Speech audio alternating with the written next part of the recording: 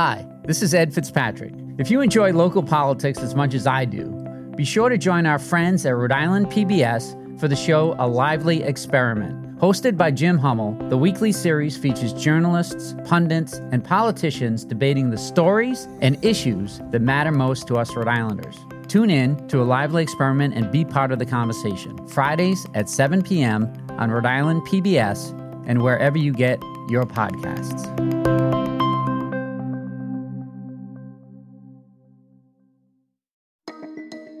From the Boston Globe, this is Rhode Island Report. I'm Ed Fitzpatrick.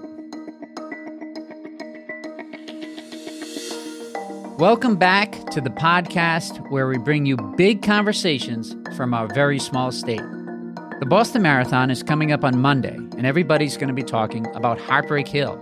But did you know that a Rhode Islander is the reason it has that name? Ellison Tarzan Brown, a member of the Narragansett Indian tribe, broke defending champion Johnny Kelly's heart when he beat him in the 1936 race. Tarzan won the Boston Marathon again in 1939, and was also an Olympic athlete. We'll talk with his granddaughter, Anna Brown Jackson, about his legacy after this quick break.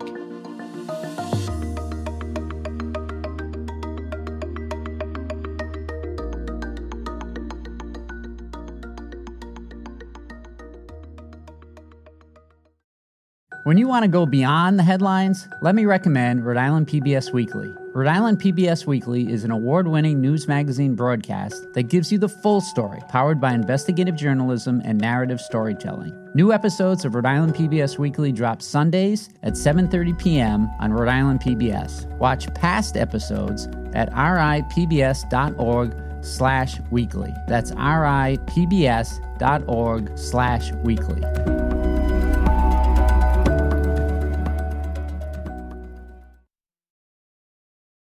Welcome back. I'm here with Anna Brown Jackson, the granddaughter of two-time Boston Marathon winner Tarzan Brown. She's also one of the organizers of a 5K in her grandfather's honor. Thanks for joining me today, Anna. Thank you for having me. The Boston Marathon's coming up on Monday, and we'll be talking about Heartbreak Hill again. But a lot of people might not know the origin of that name. Can you tell us that story and whose heart was broken? From what we have heard, my grandfather, Tarzan, was in the lead for a long time. He thought he was by himself.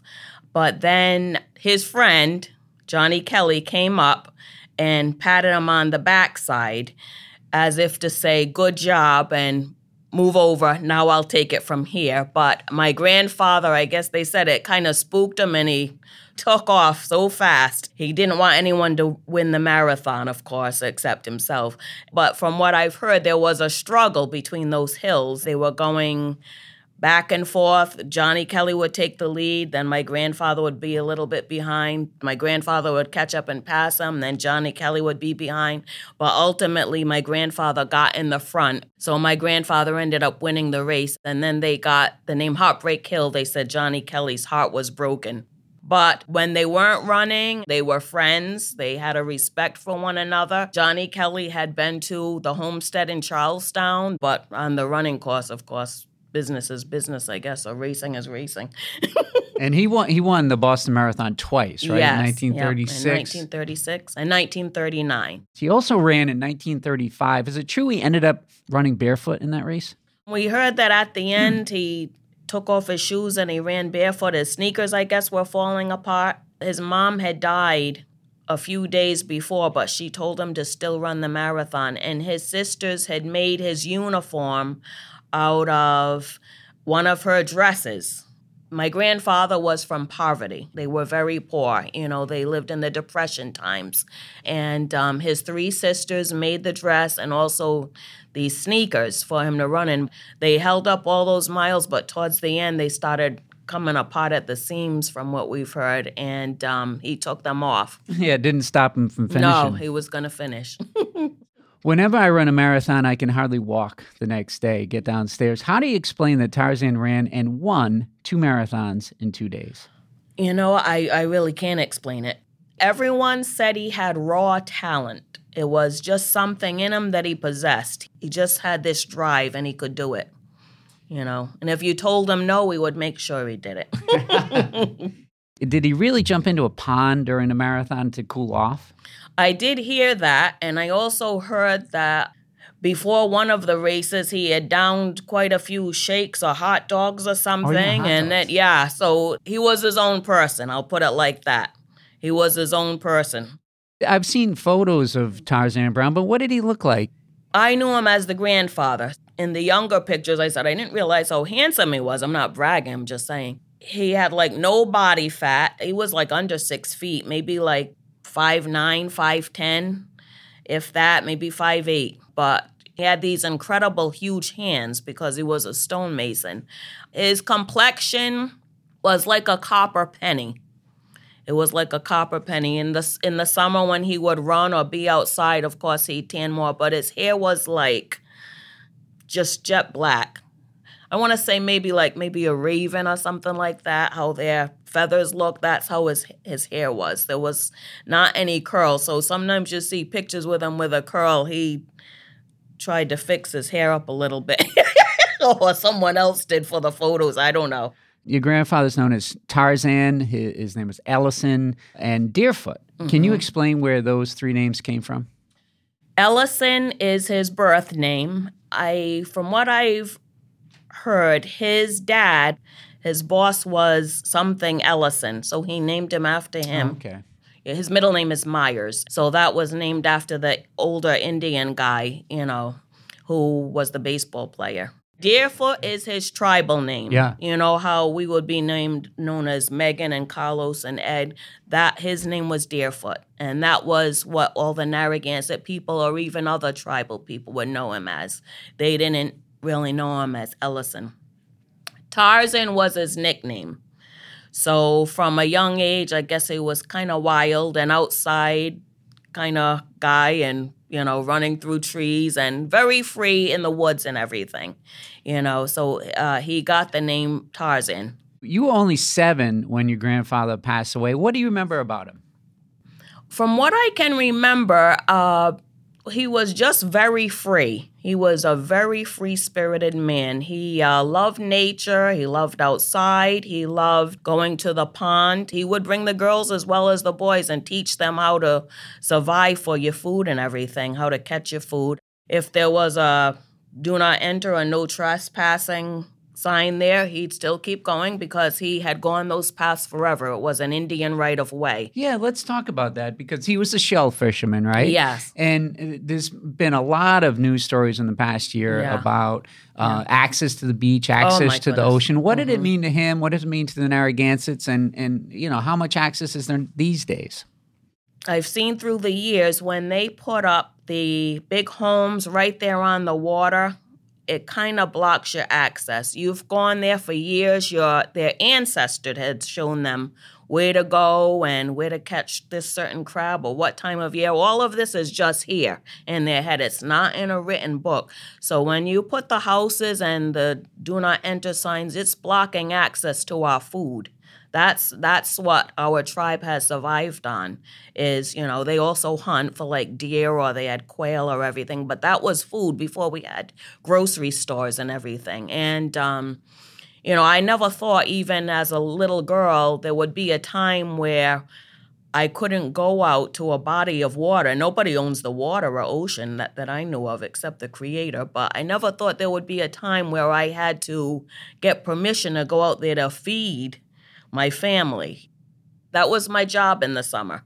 I would go with my dad and my grandfather, and I had a little flat stone that I would measure, make sure it was a legal size. So when we got out of the water, there the DEM would be. They'd check over the seafood, and they always knew my grandfather, but I didn't know how they knew him. I was like, how come every place we go, they know him? But I had no idea until I got older and after he died, what a legend he was. He never told us about winning the marathon. He never told us about being in the U.S. Olympics with Jesse Owens, as we got older. He was just grandpa.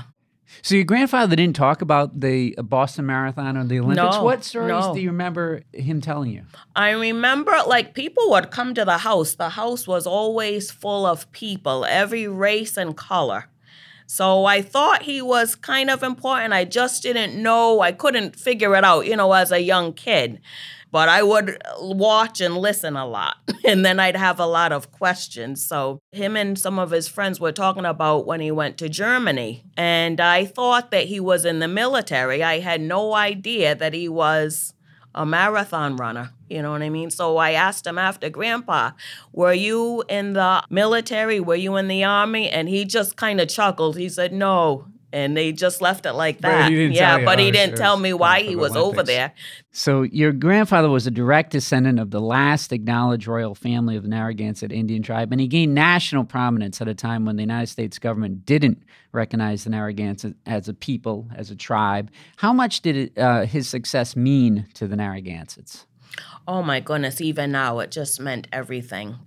We're a very small tribe. We're not like the Navajo, where they have like 50,000 or something people. And then Rhode Island, hardly anyone knows where Rhode Island is unless you're from here. Everyone gets confused with Long Island or whatever. You just can imagine how that put them in the spotlight, winning the prestigious marathon or going to the U.S. Olympics. It's like this little tiny spot on the map, and then here he is. He won twice. Although he was one of the most successful athletes in Rhode Island history, that never resulted in riches, right? I mean, he never had an endorsement deal from Nike or anything like that. No. Did I hear at some points he had to sell some of his racing trophies? Yes, they were in the Depression. He was a stonemason by trade, and a lot of people were not willing to hire an Indian to do any work, no matter what the job was. So you faced prejudice and racial discrimination, and he didn't really talk about it, but my grandmother told us quite a few stories of how, people wanted to come to their house, but if he went over their house to say hi, they didn't want him there. A lot of times people said, don't say you're an Indian when you go to school, where my grandfather was doing the opposite. He wasn't ashamed of who he was, or he wasn't ashamed of his race or being poor or anything. He always told us, no one is better than you,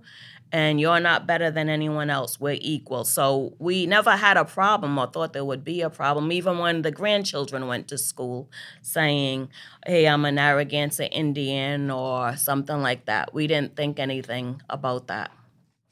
Your grandfather won the Boston Marathon twice, competed in the Olympics. Why don't we hear more about him today?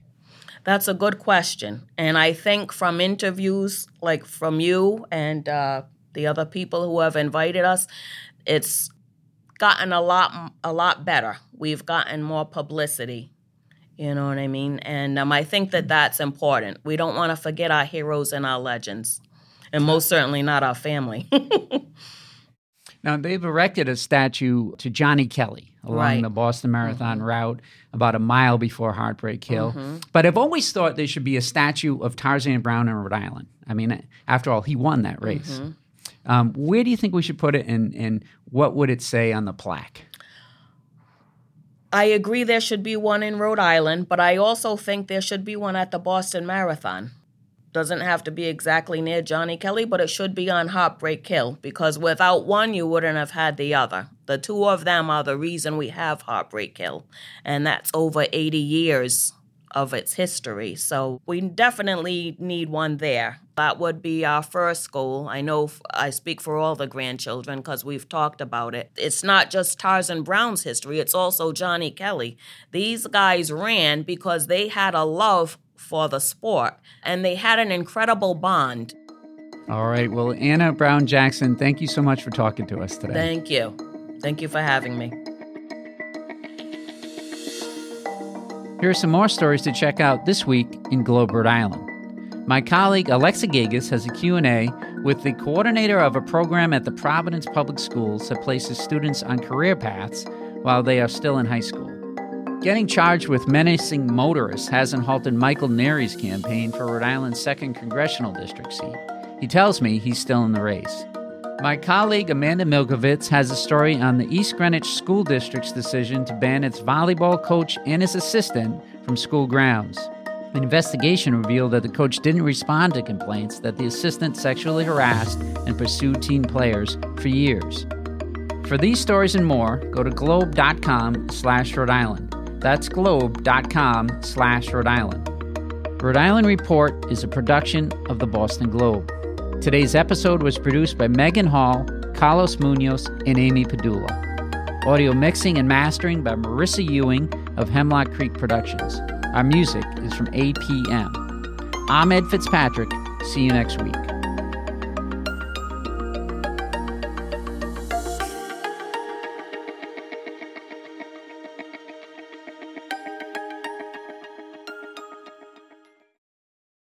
Looking to binge watch all your favorite PBS shows? You need Rhode Island PBS Passport. Masterpiece, Antiques Roadshow, Rhode Island PBS Weekly, and many more. Watch them all, anytime, and from any streaming device. Learn more about this member benefit at ripbs.org/passport. That's ripbs.org/passport.